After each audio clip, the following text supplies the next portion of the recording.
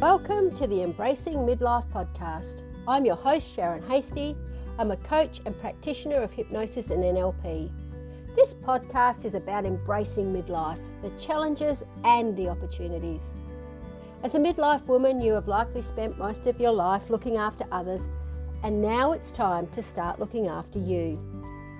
For many of us, midlife is a time of deep reflection on the things we have done in our lives, but also the things we are yet to do.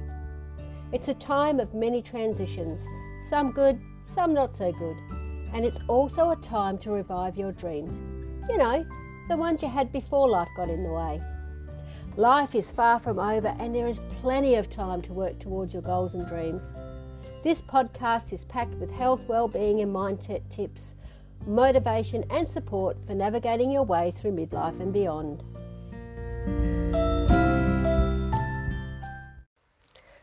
Welcome to the first part of a three-part series on menopause for Menopause Awareness Month, October 2022.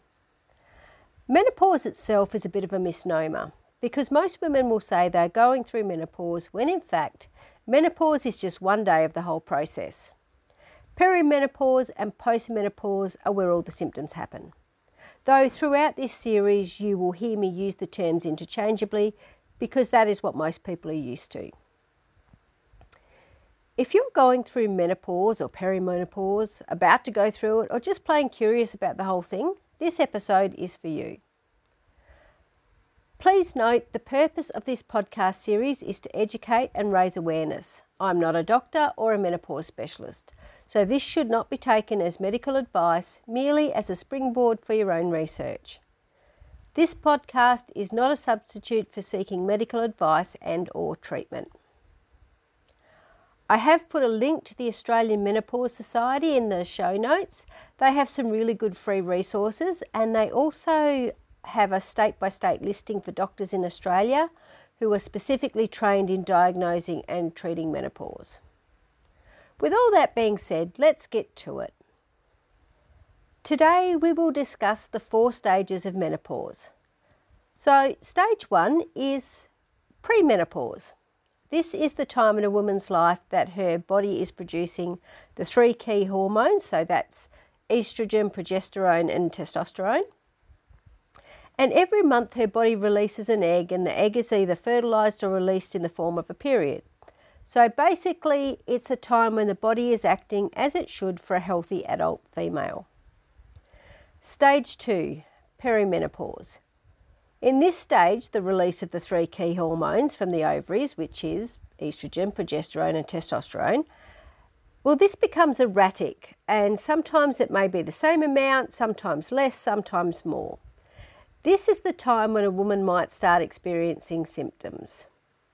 Although it is important to note that not every woman even has symptoms, some women come out the other side and barely notice. The majority of women have mild to moderate symptoms and a smaller percentage have severe symptoms. Now, I'm not sure how that is measured and I don't know whether my symptoms would have been classed as moderate or severe, but I know I had a lot of them and for a few years there it sucked to be me at times.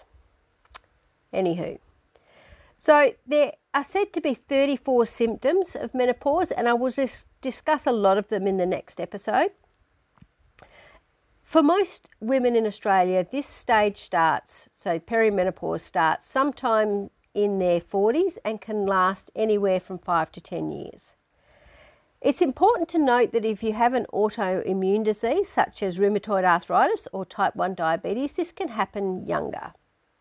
So I got diagnosed with RA, so rheumatoid arthritis, when I was about 34, 35 and started seeing changes in my period around 38 and I experienced menopause at around 45-ish.